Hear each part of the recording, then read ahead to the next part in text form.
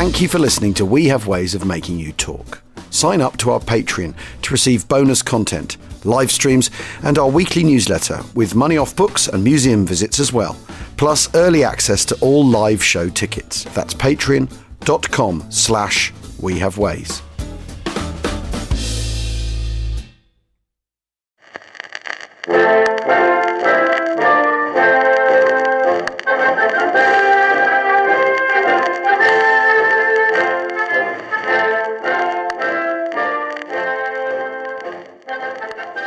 Hello, and welcome to We Have Ways Family Stories, our weekly show in which you, the listeners, tell us what happened to your family members during the Second World War. These stories can be anything from daring raids behind enemy lines to evacuees and their quirky tales of country life. Here's today's section, read by me, Al Murray, and my co-host, James Holland.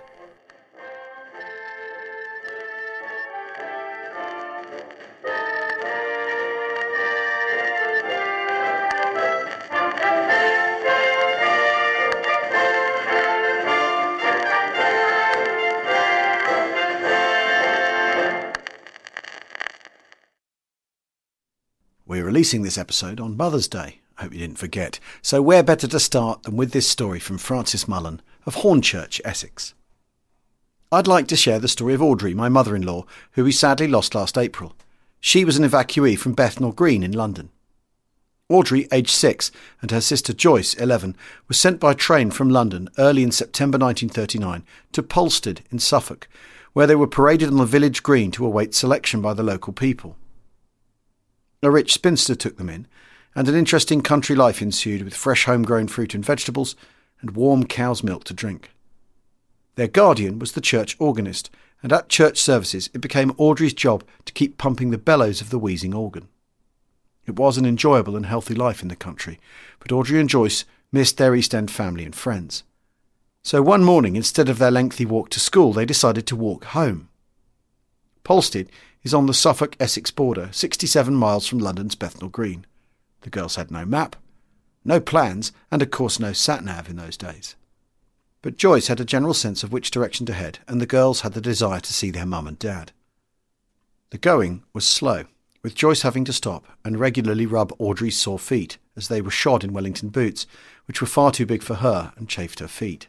They reached Marks Tay, just outside Colchester, Essex, having walked almost 15 miles.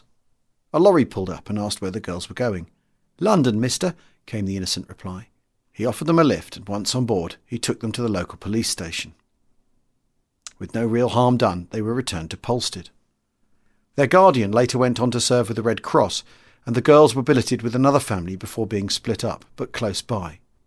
Then, things changed as their father was disabled and wheelchair-bound, living in a small flat, and with the threat of the Blitz, he could not easily be taken to an air raid shelter.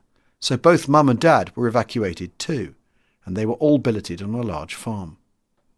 A happy few years followed, with Audrey describing a village life of dancing round the maypole and going on cycle rides visiting the beautiful Suffolk villages of Kersey, Lavenham and Boxford. This happy idyll was tinged with sadness in March 1943, when news filtered through of the disaster at Bethnal Green tube station. During the confusion of an air raid alert and the noise of the local anti-aircraft guns, a panicked crowd tried to get into the underground shelter. 173 people were crushed to death, including 62 children, some of whom Joyce and Audrey would have known. Audrey spoke of the land girls and Italian POWs who worked the land, and meeting the young American airmen from the USAAF bases, who handed out candy and loved village life and a chance to go to the dances. She kept in touch with the family she was billeted with, and in later years took her own family back, and always had a great love and knowledge of Suffolk, and never missed an opportunity to visit. They were the closest of sisters for their entire lives and spoke every day. Joyce died in November 2019, and Audrey shortly after in April last year. A generation passed. Francis Mullen.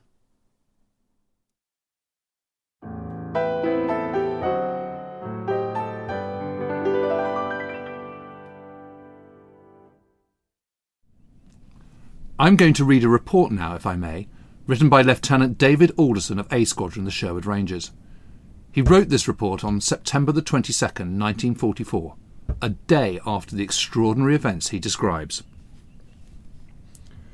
I was leading my troop near Beek, only 1,000 yards from the German border, hoping to be the first British tank into Germany, when I was hit by a German 75mm auto tank gun at short range.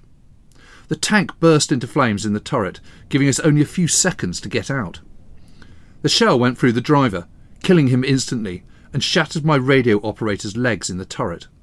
My co-driver got shrapnel in the back, and my gunner was the first to bail out. The tank still went on down the road about 20 miles an hour, yet we all managed to jump off, including the radio operator with both legs broken. I was perfectly all right, but we were machine-gunned as we were jumping off, and rockets and mortars started dropping. Luckily, we had a deep ditch to hide in, because the tank turned into the same ditch just ahead of us, and all the ammo kept going off with the heat of the fire, and blew the turret off. Shrapnel from the exploding ammo kept whizzing past, so I carried the radio operator and co-driver further down the ditch, and tried to bandage the co-driver's broken knees with the only 2 field dressings I could find. He showed great courage, and kept calling me Skip, my nickname by the crew. Then, after waiting for ages for my gunner to return with a medical orderly, I ran back to our lines myself, and returned with 2 American Red Cross orderlies carrying a wicker chair. After bandaging them up, they carried the crew in the chair under fire, as though on a Wings for Victory parade, straight down the road, as it was quicker than going through the trees. They got them back in a flying jeep, with my gunner, who we found in the end, at 60 miles an hour, me sitting on the bonnet. My famous Sergeant Dring got the gun that got me. He was right behind me, and though 3 shots were fired at him, they all missed, and he reversed, firing round the corner from which we came. He asked me why I took so long to jump off the tank. I suggested he try at 20 miles an hour. The CO wants me to rest, but I will not, as it's best to get back in a tank as soon as possible after a brew-up, while one's nerve is still good. The reason for the brew-up is not my fault. The road was reported clear at that point by the Americans, and apparently a Jerry in American uniform waved me on along that straight road. I actually touched my cap to him as I passed, when he ran into the wood that was the signal for the gun to fire. Many Germans here are in civvies trying to get back into Germany. What an experience! I can only say how proud and impressed I am with the Americans with us. They go out on their own initiative, looking for trouble, and get it. They sent a stalking patrol up to the gun that got me as soon as Sergeant Dring had shelled it a bit, to see if it was still there. They cycle about carrying bazookas and tear through enemy lines in jeeps at 70 to 80 miles an hour. I have decided my nerves are okay. Things are sticky, but reinforcements are pouring in by air. We are moving again soon, and I hope my new tank fares better. The extraordinary thing is, he was only 20 years old at this point.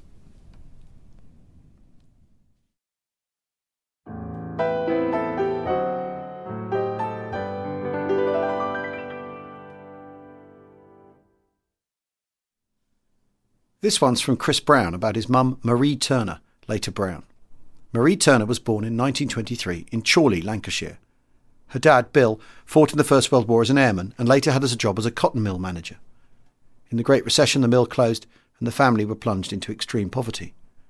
Life was very tough for Marie and her little sister Pat. Their parents struggled with physical and mental illness and both died young. When the war began, Marie saw an opportunity to escape and she became an early radar operator on the south coast. Marie greatly enjoyed her time in the army. Immersed in her tight-knit group within the ATS and with many social opportunities previously denied to her by both poverty and a strict Catholic upbringing. She relished the challenge involved in the developing radar science and spent time working on the innovative research taking place in Dorset. As the build-up to the Normandy invasion began, Marie was enjoying a relationship with a Dutch soldier.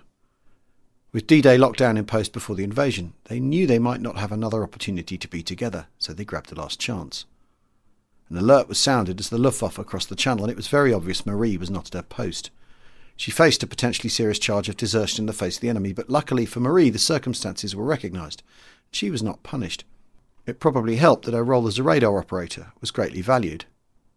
She never saw her boyfriend again. He landed in Normandy, and they lost contact. Marie herself arrived in Normandy a few days after D-Day, landing on the newly built Mulberry Harbour off Arromanches with her radar unit. They were attached to 30 Corps to help provide air defence of the Allied forces. Soon after, her unit was in an advanced position and they'd set up their equipment in the shelter of a copse. A German counterattack left them behind enemy lines. Marie's unit only had one armed soldier with them, as they were not allowed to carry guns. They kept their heads down and waited for the Allies to push the Germans back before they came out of that wood. After the war, Mum asked if she was entitled to a France and Germany Star Medal. She was denied and told that no women were on the front line, and therefore she did not qualify. As the war progressed, Marie was assigned to the HQ of 30 Corps, and she helped with rebuilding local services and assisting refugees. Immediately after liberation, Marie was in Antwerp, and long after the war she kept in touch with some of the local families she was billeted with. She always talked warmly of the welcome and friendship she was afforded.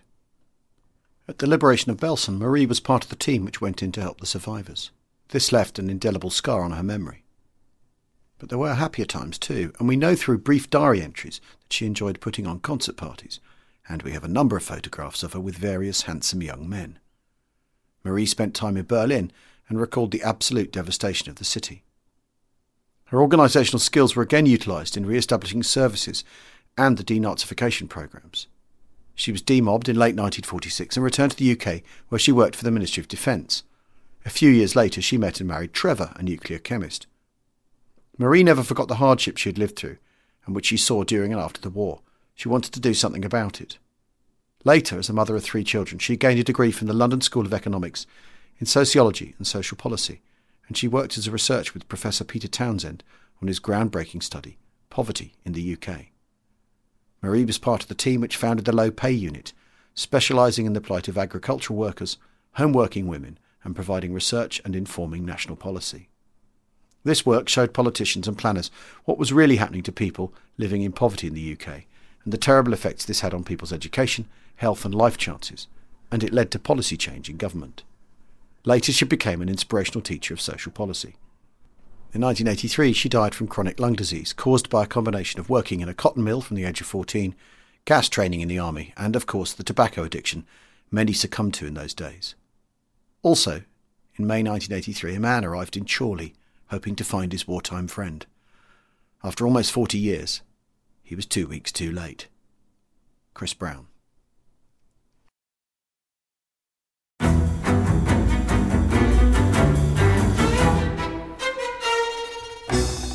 I'm Anthony Scaramucci, former White House Director of Communications and Wall Street financier. And I'm Katty Kay, US Special Correspondent for BBC Studios. I've been covering American politics for almost 3 decades. Welcome to The Rest is Politics US, brought to you by Goalhanger.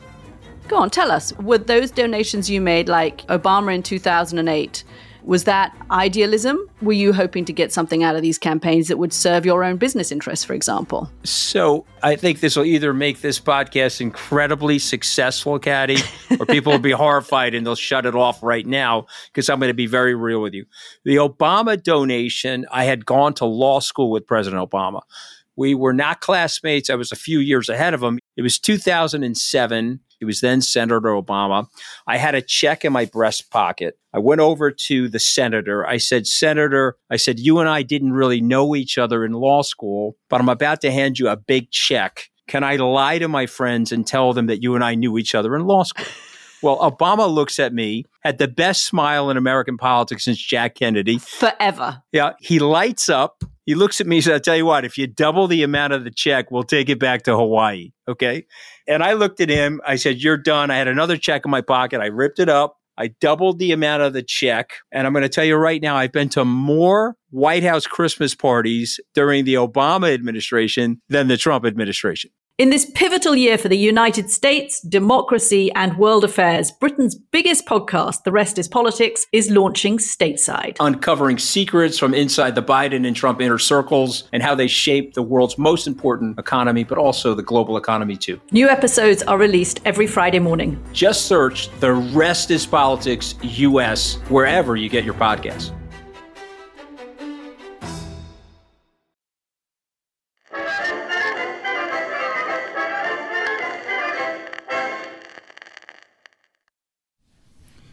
This one's from Andy Fieldhouse. Dear James and Al, thank you for the fascinating podcast episodes that I look forward to hearing every week. Here's my story. In the mid-1990s, I worked for a wine merchant in London and was conducting a tasting at a club in Pall Mall which my father and his friend Bill attended, along with Bill's father-in-law. He was a tall, elderly gentleman, impeccably turned out in a tweed jacket and regimental tie. I offered him some champagne to try, which he politely refused, to which I replied in surprise, "How come you don't like champagne?" "No, love the stuff, dear boy," came his reply. "I just haven't touched a drop since 1945. Intrigued, I asked him, "How come?"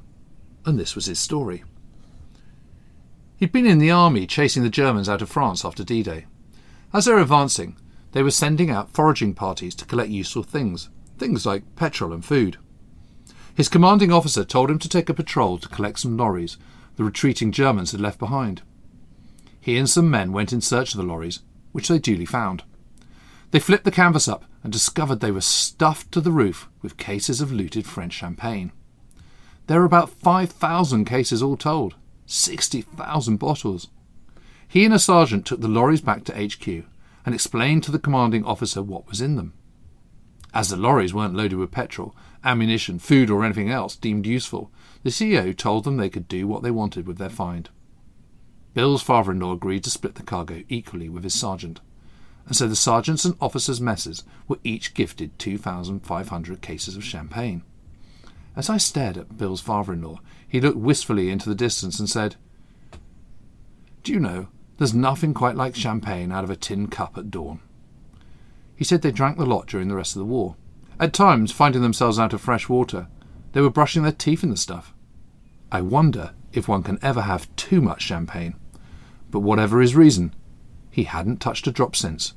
All the best, Andy Fieldhouse.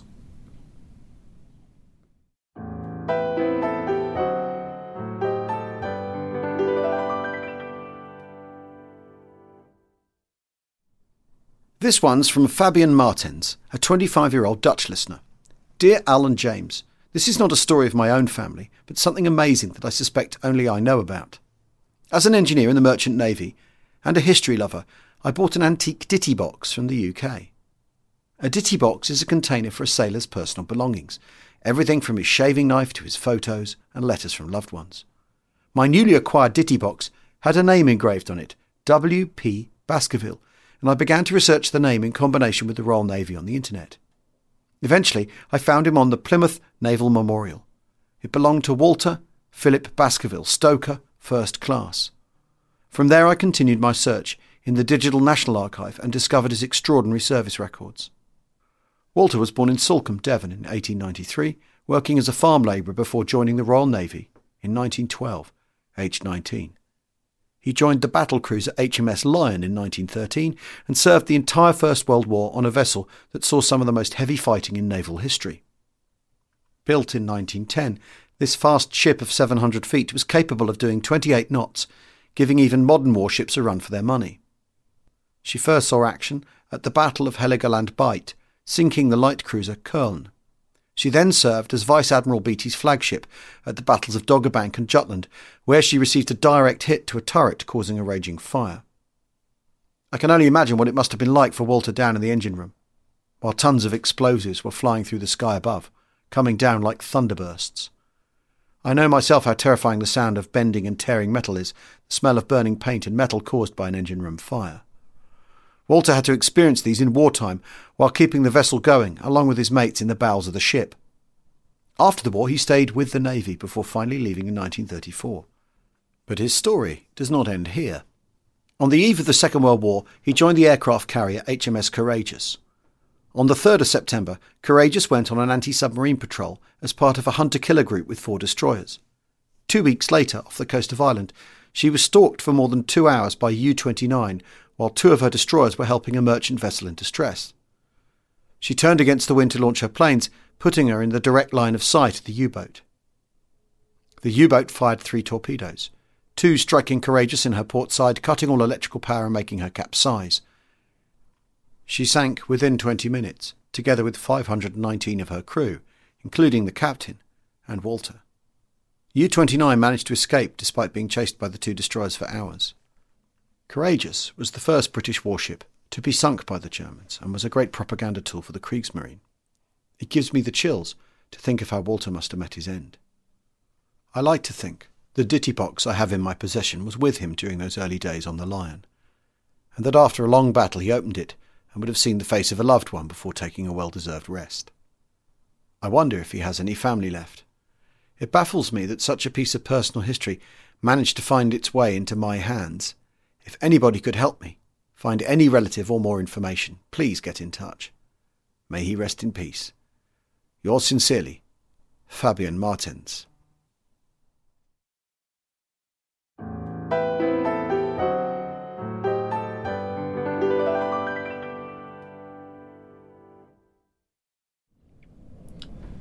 Ian Smith wrote to us to share his mum's story.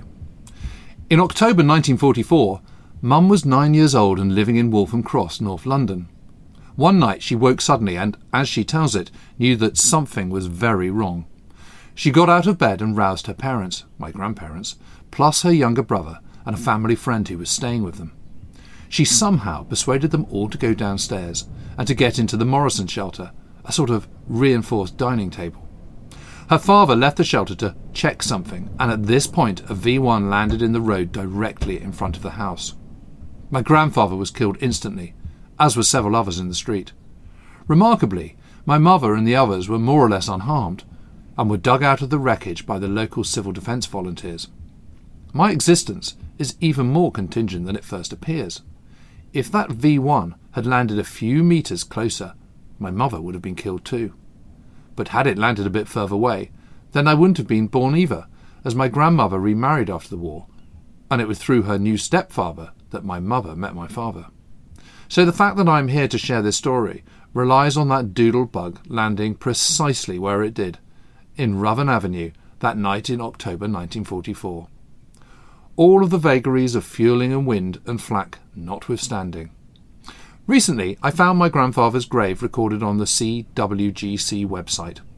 Once this COVID malarkey is done and dusted, I'll pay my respects to the grandfather I never met and whose random death was necessary for my birth. Mum is now a feisty 86-year-old and has just had her second COVID jab, so feels invincible. She says, "The bloody Luftwaffe couldn't get me, so this virus has got no chance. Keep up the excellent work, Ian."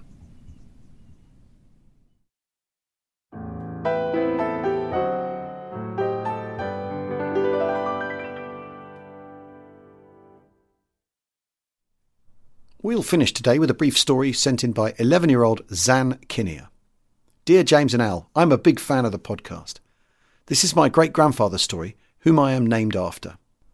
My great-grandfather was born in the state of Pomerania in Poland in 1923. When the Nazis invaded in 1939, he was forced to leave his home for fear of being sent to a labour camp. He set out for France, crossing most of Europe, only to be captured and set to work on the land. He then escaped. He used to tell a story of hiding in a haystack for 2 days to escape the Germans. He then managed to make it to the Pyrenees, where he met a group of refugees, and they crossed the mountains in the middle of the night. When he arrived in Spain, it was plain sailing, arriving in Gibraltar shortly after, before he boarded a ship bound for England. Next, he headed to Scotland, where the Free Polish Army was massing, and he enlisted in the 1st Polish Armoured Division. After he completed his training, he was assigned to 8B gunners and shipped off to France to serve in the closing weeks of the Battle of Normandy.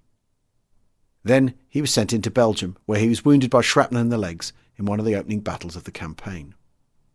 My grandmother told a story of how the shrapnel used to appear at the surface of his leg from time to time when she was a child. Cheerio, or as they say in Poland, pa, from Zan, age 11.